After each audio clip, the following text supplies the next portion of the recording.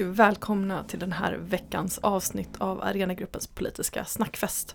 Jag förstår att det var en tom vecka förra veckan när vi inte hade något avsnitt, men nu är vi tillbaka och det är med full kraft. Jag som pratar är som vanligt Lisa Gemmel som är chefredaktör för Dagens Arena. Med mig har jag som vanligt Daniel Mathisen. Tjena, tjena. Tjena. Står det bra till idag? Det är jättebra, förutom att vi har borren ovanför oss varje gång vi ska spela en podd. Precis på minuterna som börjar borra. Det är jättekul. Jag är väldigt fascinerad av detta. Jag har ju även bett byggledaren att inte göra saker som stör. Nu gör vi det offentligt här, nu shamear vi dem. Ja, nu shamear vi dem. Men det är kul, det är bra med dig i alla fall, det är härligt. Det är jättebra, absolut. Midsommarvecka och Brexit-vecka och allt annat vad det är. Med oss idag har vi även Arenagruppens vd Håkan A. Bengtsson. Välkommen hit igen. Tack, jag står. Du står? Jag står bra till med mig. Ja, det står bra till med dig. Vad härligt, vad skönt att höra. Det är bra att stå och prata. Ja, man håller sig vaken på ett helt annat sätt. Man är på tå. Och magstödet, är det därför man gör det också? Ja, absolut. Ja. Jag behöver det. Ja. Jag sa precis innan vi började här att Håkan har en väldigt mjuk och bra radioröst, men att han då måste stå ganska nära mikrofonen. Så här radiokrönikeröst. Ja, men verkligen. Lite esoteriska liksom. Ja, verkligen. Du borde få göra så här veckans krönika i God morgon världen. Ja, verkligen så. Som man somnar till. Ja. Eller så här, vad heter de här på månaderna? Dagens, just det. Dagens visdomsord. Eller ja, precis. Lite religiöst anknutet. Ja, alltid. Jag förstår inte det. Ja. Nog om det. Kul att ni är här och kul att få podda igen. Jag saknade faktiskt det förra veckan, måste jag säga. Det var ett tomrum, det var det. Ja, det var det. Men det har ju varit en ganska, får man säga, en väldigt händelserik vecka. Och dels så löste sig SAS-strejken. Piloterna var ute och strejkade för att de inte kom överens med SAS om de villkor som de ville ha. Det rörde sig om allt från lön till ersättning för arbetskläder och så vidare. Och piloterna som strejkar har blivit extremt hårt åtgångna både av SAS och media och allmänheten faktiskt. Den här strejken har kallats för en lyxstrejk. Att piloterna som det sades ha en medellön på 78 000 kronor. Att varför ska de strejka? De har så bra villkor och så vidare. Och jag tycker fortfarande det är svårt att reda ut vad som har varit sant och inte kring SAS-strejken. Men en sak är ju klar att tydligen jag tycker alla som har strejkat under den här avtalsrörelsen har fått väldigt hårda ord emot sig. Att det i princip är lyxstrejker, att man inte ska få lov att strejka. Det var likadant med Byggnads. Att strejkrätten har varit extremt hårt utsatt den här avtalsrörelsen. Jag tycker det verkligen har belysts extra mycket just kring SAS-strejken här. Vad säger ni? Jag tycker det är intressant därför att Sverige är något land där det strejkas väldigt lite jämfört med många andra länder. Så att när det väl är strejk så är det ofta befogat liksom. Så såklart man kan diskutera vad man strejkar för och åsikter om det och så vidare. Men när det gäller piloterna så har ju många extremt tuffa villkor. Så jag tror att det finns all grund för att få bättre villkor och faktiskt gå ut i strejk när det behövs. Ja, man ska komma ihåg att det skett en del försämringar också i deras villkor sedan tidigare. Men sen är det ju så här att avtalsrörelsen numera utspelas ju i hög grad i media. Så att kampen om dagordningen i den mediala bilden är jätteviktig. Och det är några exempel där facken har haft problem. Det här är ett sådant exempel. Vi hade också Unionen när de tog ut kabinpersonal för ett antal år sedan. Andra exempel kanske har varit mer framgångsrika för facken som Kommunal med busschaufförerna för några år sedan och sådär.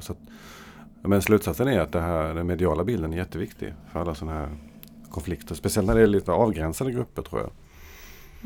Och där kan inte piloterna vara så framgångsrika. Nej, och det blir också, jag tycker det är så lätt att man fastnar i att konflikten handlar om lön.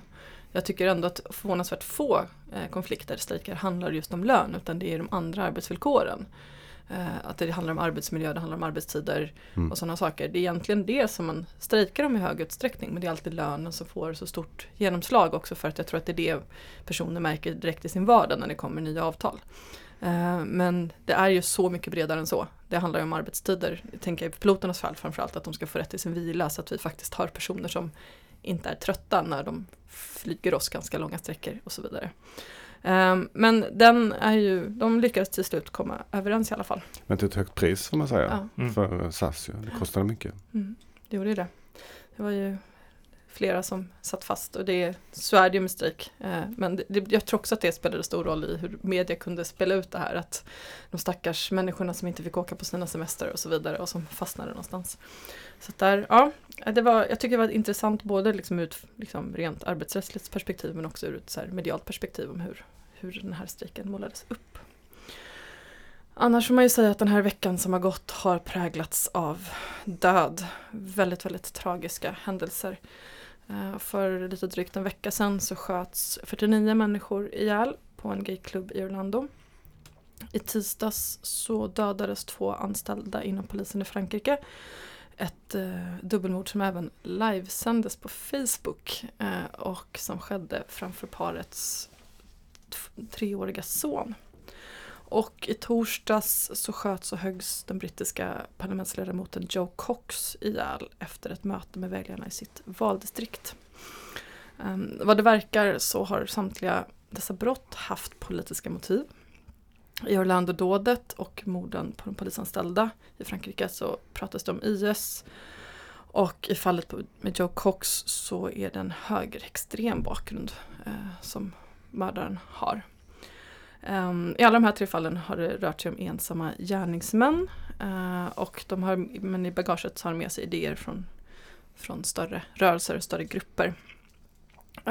Det här är intressant förutom att det är extremt tragiskt måste jag säga. Det är ju alltså, det är inte bara jag som har haft nära till gråten hela den här veckan på grund av det här. Så det är extremt tragiskt men också tycker jag att det är intressant.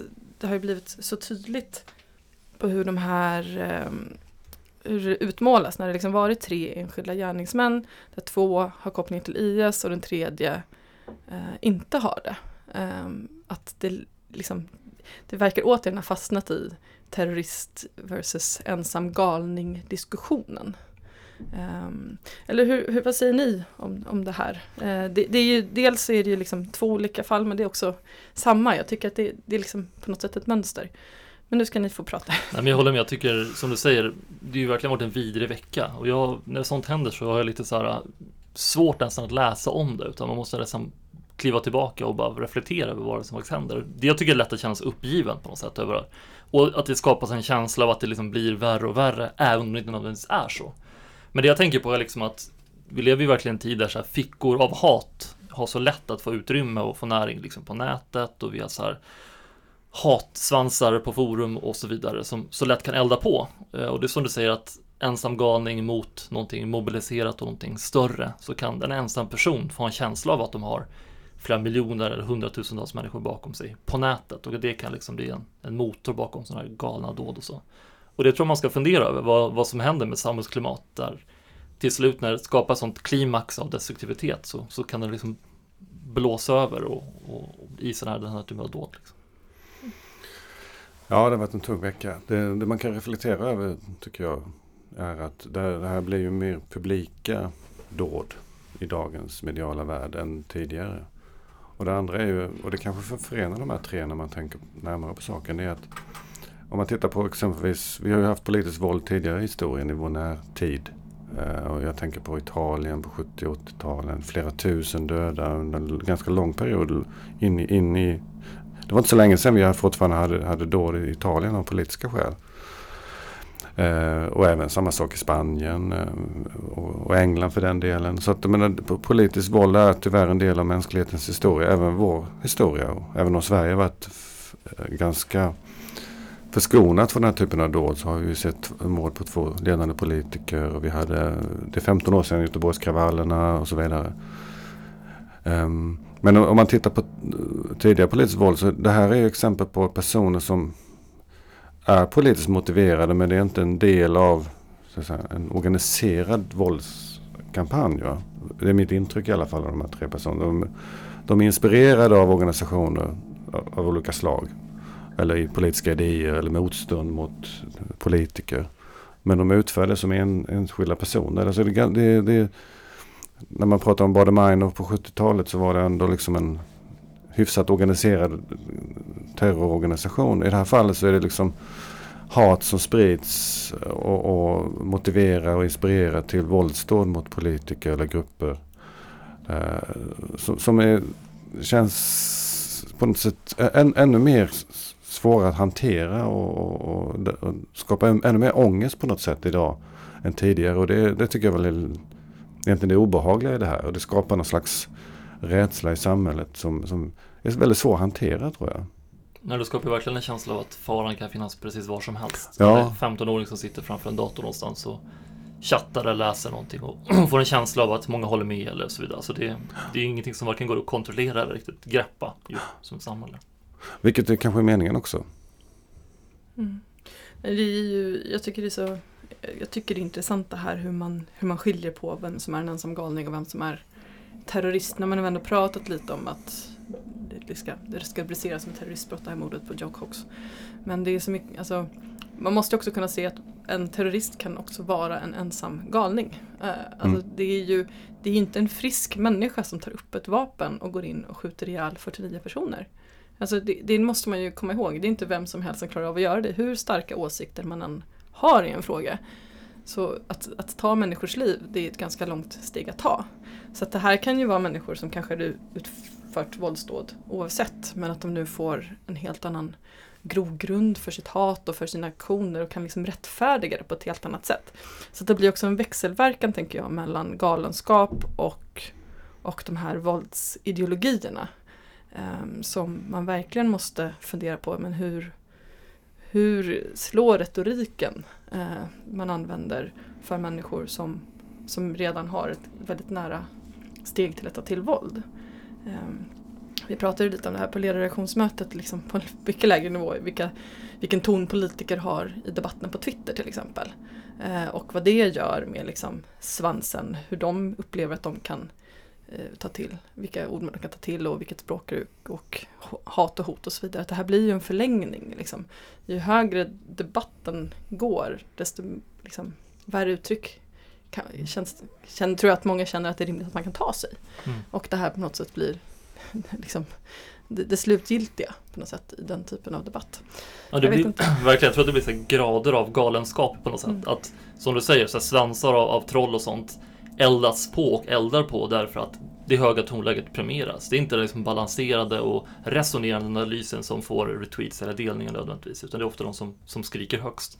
Och då kan det liksom vara ett sluttande plan mot det fullständiga hatet och liksom oförblommade hatet på något sätt som riktas mot enskilda individer i slutändan. Och det tror jag man måste resonera om som demokrati och fundera över som, ja men även för vår del som skriver texter och på något sätt existerar ändå på en offentlig arena. De är väldigt olika, de här 3 dåden förra veckan. Men det som förenar dem är ju motstånd, hat mot det moderna, multikulturella, liberala samhället, kan man säga. Och det är ju det som är det tragiska. Den spänning vi ser accelererar ju våldet på olika sätt. Och sen är det som du säger också att vi kan se en tendens att den här typen av högerextremt inspirerat våld inte definieras som terrordåd. Det var ju samma sak med Utöja och Breiviks massaker. Att det uppfattades eller beskrevs som en galningsverk snarare än ett terrordåd. När jag såg det första gången i tv så var kopplingen direkt islamistiskt våld. Jag stod på flygplatsen i Addis Abeba och tittade på CNN, tror jag, och då var det kommentatorerna direkt att det här måste vara någon islamist, va? Och det är ju den referensramen som finns i hög grad och som speglar liksom också beskrivningen av den typen av våldsdåd, massaker som är inspirerade av högerextrema ideologier, som är en spegel av den islamistiska föreställningsvärlden, kan man säga. Precis, och då blir liksom den högerextrema individen blir avvikelsen, det blir liksom undantaget, medan en enskild galning eller en enskild person som gör ett annat namn blir liksom en del av en struktur, en del av en tendens då, en islamistisk terrorvåg till exempel. Och det där är ju såklart någonting som ligger i tiden och någonting som graderar typer av våld eller vad personer står för och så vidare. Ja. Och sen i det brittiska fallet här så tycker jag man kan lägga till att alla sådana folkomröstningar tenderar ju att bli väldigt tillspetsade och nästan existentiella, för att det handlar om att välja ja eller nej, som får ganska stor betydelse. Jag menar, det här folkomröstningen som vi nu ser i Storbritannien den här veckan kommer ju att avgöra för en generation hur Europa kommer se ut, hur Storbritannien kommer se ut, vilken relation de kommer ha till världen. Och att det genererar så stora och starka känslor och får en del av de här personerna som har de här typen av värderingar att på något sätt bli helt galna i någon mening. De tror på retoriken i någon mening, i den meningen att de ser det som så existentiellt och avgörande att de i det här fallet uppenbarligen kan mörda en framstående politiker. Och det gör ju att vi måste fundera generellt på om folkomröstningar är ett bra instrument naturligtvis. Jag tycker personligen att det är någonting man verkligen ska ta till som sista metod i politiken. Men det handlar generellt tror jag om hur den politiska debatten förs. I det stora och det lilla. Hur man uttrycker sig på Twitter och Facebook. Men även i den politiska debatten. Vad som är rim och reson i argumentation. Och även i den svenska debatten tycker jag att man kan se tecken på ett väldigt högt tonläge. Även när det är politiskt kanske är inte motiverat att ha så högt tonläge. Och då blir det att kortsiktiga segrar på något sätt står eller prioriteras framför kanske långsiktiga eller vad det gör med samtal. Ja, det här blir en tråkig utveckling för att följa, men samtidigt får vi väl också dra vårt strå till stacken och stå för de resonerande och långsiktigt vettiga texterna kanske, eller något i den stilen. Om vi lämnar det tragiska lite grann och går vidare till helgens stora händelse ändå. För LO avslutar sin 28:e kongress idag, om jag kommer ihåg det rätt. Organisationen har fått en ny gammal ledning. Karl-Petter Thorwaldsson och avtalssekreterare Torbjörn Johansson har valts om. Karl-Petter Thorwaldsson är då omvald som ordförande kanske jag ska säga också. Medan första och andra vice ordförande är nya. Första vice ordförande blev HRFs, Handels- och restaurangfackets före ordförande, eller nuvarande, ja i alla fall. HRFs ordförande Therese Govelin och andra vice ordförande blev Kommunals före detta föreslagna ordförande Berit Müllerström. Hon var ju den som valberedningen hade föreslagit skulle leda Kommunal, men som Tobias Baudin knuffade ut i en slutstrid i en omröstning på kongressen. Vad tror vi om LOs nya ledning? Lite snabbt sådär. Jag tror inte så mycket, men jag vet att den är mer jämställd än förra i alla fall. Och det har funnits en kritik mot att det var 3 män och en kvinna. Så att den är mer jämställd. Sen återstår det att se. Ja, lite så. Alltså en ledning är ju en ledning varken mer eller mindre i slutändan. Men det är ju klart att det är bra att den blir mer jämställd. Och om att Karl-Petter Thorwaldsson får förnyat förtroende är väl inte så konstigt så. Och det är ju ganska tydligt att han har höjt tonläget när det är opinionsbildning och kritik av regeringen och så vidare. Att vilja att LO ska vara något mer än enbart liksom ett förbund som organiserar löntagare, utan man ska också synas i samhällsdebatten. Så att det är väl någonting som han får förnyat förtroende för såklart. Jag tycker det är intressant, kan man väl säga, att Kommunal såg till att Berit Müllerström blev andra vice ordförande. Jag tror att det var ett smart internpolitiskt drag ändå för att kunna få en hyfsad stabilitet i organisationen som annars hade kunnat bli ganska rocky att ha en ordförande och en före detta ordförandekandidat liksom, som ska samarbeta. Det kan bli knepigt. Det kan bli kyliga måndagsmöten. Kyliga måndagsmöten, men också alltså, man ska ju säga, alltså, när det är en ordförandestrid blir ju interna stridigheter i en organisation. Det är inga konstigheter och det är sånt kan hänga kvar ganska länge. Och det är också naturligt tycker jag att så här, den kandidat som står på den förlorande sidan du kliver åt sidan och ger plats åt den nya. Och det här tror jag kan vara jättebra. Hon har ju förstått jobbat med organisering väldigt, väldigt länge och det är det andra vice ordförande kommer göra i största del vad jag förstår. Så att det här kan nog bli jättebra för LO också. Så att det blir intressant. Jag tycker fortfarande att LO har ett jobb att göra till när det ska bli ny avtalssekreterare att faktiskt se till att man får en kvinnlig avtalssekreterare nästa gång den ska bli ny. Det är jättebra att man har en jämställd ledning nu, men det handlar fortfarande om liksom, de stora maktpositionerna är ordförande och avtalssekreteraren och man har aldrig haft en kvinnlig avtalssekreterare i LO. Ja, och sen så är det tycker jag problematiskt att arbetarrörelsens 2 största grenar leds av män och liksom det får ju såklart konsekvenser också tycker jag. Leds av metallare. Ja, metallare dessutom. Alltså det kan man inte underskatta. Det är inte bara symbolik, det är också någonting så här. Men det kanske blir så att nästa ordförande i Metall blir en kvinna, är det mansdominerade Metall? Ja, men precis. Och nu har vi då en man som ordförande i Kommunal. Det är väl inte omöjligt? Nej, verkligen. Nej, verkligen inte. Det är... Vi får väl se. Ja, precis. Det är mycket spännande. Men det har ju ändå varit en kongress i jämlikhetens tecken, eller kongress i jämlikhetens tecken. Jämlikhet har ju varit tema. Och Karl-Petter Thorwaldssons linjetal osade av jämlikhet, kan man väl säga. Han slog också ett väldigt stort slag för att LO ska bli mer offensiva i skolfrågan. Att nu får det slut med den ojämlika skolan. Alla ska ha samma möjlighet till en bra utbildning, och det är extra viktigt för arbetarbarnen. LO har också tagit ett gigantiskt kliv som feministisk organisation, måste jag säga. Ombuden såg till att man röstade för ett avskaffande av allmän visstidsanställning i lagen om anställningsskydd och för en individualiserad föräldraförsäkring. Och det här är ju de kvinnodominerade förbunden Kommunal, Handels- och eller Hotell- och restaurangfacket och Handel som har drivit igenom det här. Så det får man ju ändå säga att det har feministiska framgångar. Hur tror ni att det här kommer prägla LO de kommande 4 åren? Att liksom facken inom industrin på kongressen så tydligt har fått pisk i sina frågor?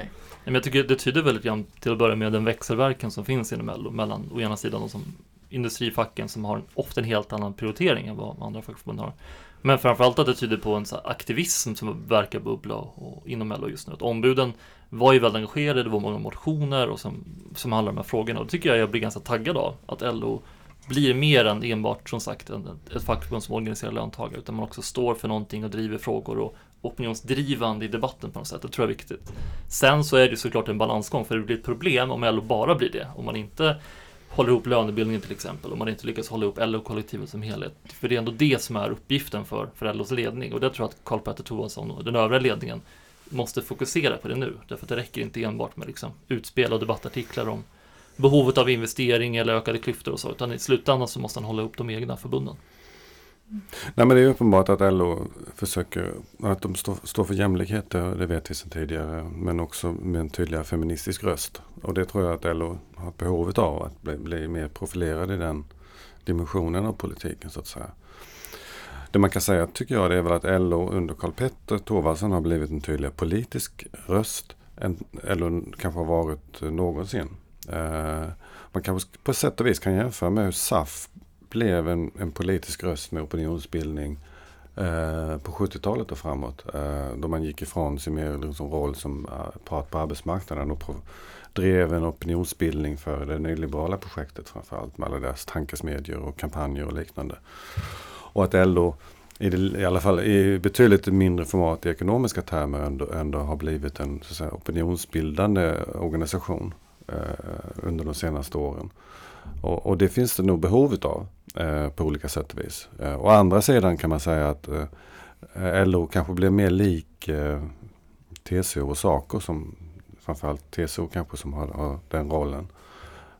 Och mindre levererar när det som har varit LOs traditionella kärnuppgift, det vill säga att hålla ihop den koalition av LO-förbund och arbetarklass i löneförhandlingar och liknande. Och det visade sig i den senaste avtalsrörelsen när man inte fick ihop samordningen.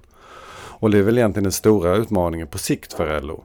Kommer man att lyckas nästa gång eller kommer det fortsätta att vara så att förbunden gör upp i olika karteller som på industrisidan exempelvis. Och sen blir LO mer som TCO och SACO. Och som ni vet så har ju de ingen förhandlingsroll överhuvudtaget. Så det är väl egentligen den stora utmaningen för LO skulle jag vilja säga framöver. Om det är möjligt att hålla ihop LO på det sätt som vi har sett tidigare. En gång i tiden så skedde ju alla förhandlingar centralt mellan LO och gamla SAF. Det är ju länge sedan det försvann, men det har funnits en samordning ändå. Kommer den att kunna återuppstå? Det är den stora utmaningen för den här LO-ledningen. Och där ser vi också en tydlig splittring. Transport la ju en motion till kongressen om att den skulle bli liksom ett stor LO. Att alla LO-förbund skulle gå ihop, att det bara skulle finnas LO. Sen har det då liksom på andra sidan IF Metall som mer och mer blir liksom facken inom industrin tillsammans med de LO-facken som är där och Unionen och Sveriges Ingenjörer. Där man också ser den splittringen inom eller TCO och SACO måste jag säga, att liksom både Unionen och Sveriges Ingenjörer mer och mer vill röra sig som facken inom industrin snarare än i sin centralorganisation. Så att LO är ju väldigt splittrat också internt i hur man vill att det här ska se ut och hur det här ska funka. Nu blev den här motionen en kompromiss om att man skulle tillsätta en intern utredning kring hur liksom, LOs framtida organisation ska se ut. Och det innebär ju också att den här utredningen kommer att ske i slutna rum mellan högt uppsatta förtroendevalda och tjänstemän inom LO. Gräsrötter, de som och de som jobbar ute i förbunden kommer ju inte ha någon insyn i det här. Så det är också frågan vad man kommer komma fram till där. Liksom, vems LO är det man kommer få? Är det toppens eller är det liksom det som de på golvet anser att det här är den typen av LO vi borde ha? Och det här blir också en utmaning. Alltså, tycker jag ser i alla stora organisationer hur liksom glappet mellan ledning och golv liksom ökar. Det är så svårt att hålla ihop idag på något sätt i stora organisationer. Och det jag vet inte riktigt. Jag har ingen bra lösning på det att gå till, men där är det viktigt att man liksom, när man stakar ut vägen framåt, att man faktiskt gör det gemensamt som den stora organisation man är. Ja, och dels också tror jag måste man bara ha en idé och en strategi för befintliga respektive nya medlemmar. För det finns ju såklart en risk för att liksom LOs organisering och utredning om en ny organisation handlar väldigt mycket om de lönegrupper man representerar idag. Men jag tror också att LOs ödesfråga är vilka nya jobb och nya löntagare som man behöver organisera. Vilka grupper på arbetsmarknaden som då står utanför både tryggheten men också den traditionella fackliga organiseringen. Och det där är ju någonting som jag tror blir väldigt viktigt. I synnerhet med delningsekonomin och det man kallar för digitaliseringen av ekonomin och så vidare, så kommer det komma grupper, och det kommer grupper redan nu som har det jäkligt tufft, låga löner och dåliga villkor, men som inte har en plats i ett traditionellt fackförbund alldeles. Liksom.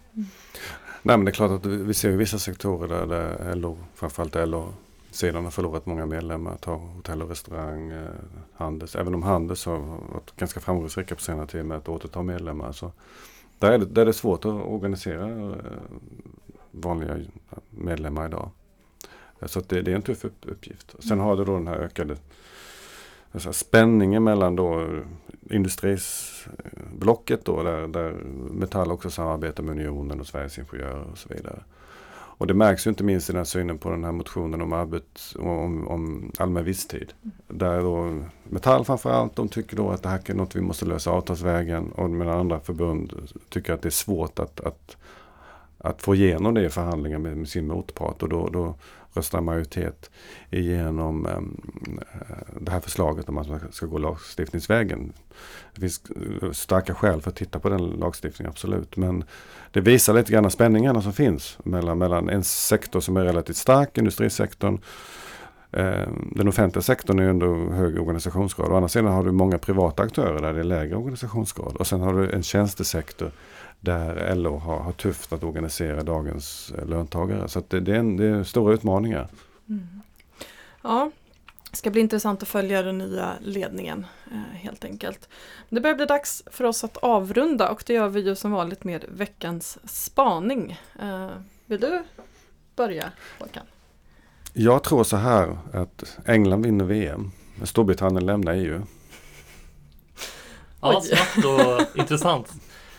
Jag tänker på, jag såg att Donald Trump kommer till Storbritannien på onsdag, och jag tror att det kan bli en så här light inblick i en dystopisk framtid där just Storbritannien har lämnat EU, där Trump leder USA. Vad skulle det kunna innebära? Så jag tror att det kan man nog följa med intresse och rädsla och skräck inför vad det skulle kunna innebära, den nya axeln mellan ett Storbritannien utanför EU och en amerikansk president med lite annorlunda agenda än dagens. Mm. Ja, det blir inte så mycket kvar. Alltså den stora händelsen den här veckan är ju Brexit-omröstningen som sker på torsdag kväll. Vi kommer väl få svar någon gång under midsommarafton, så det kommer sitta ett gäng politiska rävar och ihärdigt uppdatera mobiltelefonerna när barnen dansar runt midsommarstången. Det ska bli intressant, är det ordet jag får välja, för att jag har inget bättre för om Storbritannien lämnar EU. Jag vet liksom inte riktigt. Jag har inga bra kommentarer till det. Jag tror det kommer bli riktigt, riktigt, riktigt dåligt. Så vi får hoppas för att britterna tar sitt förnuft till fånga. Helt enkelt. Och det är midsommar också. Det ska bli trevligt med lite lång helg, tänker jag. Men det var allt för oss idag. Jag tackar för mig, och Daniel Håkan också kanske. Tack själva, glad midsommar. Glad midsommar, så hörs vi om en vecka. Tack och hej!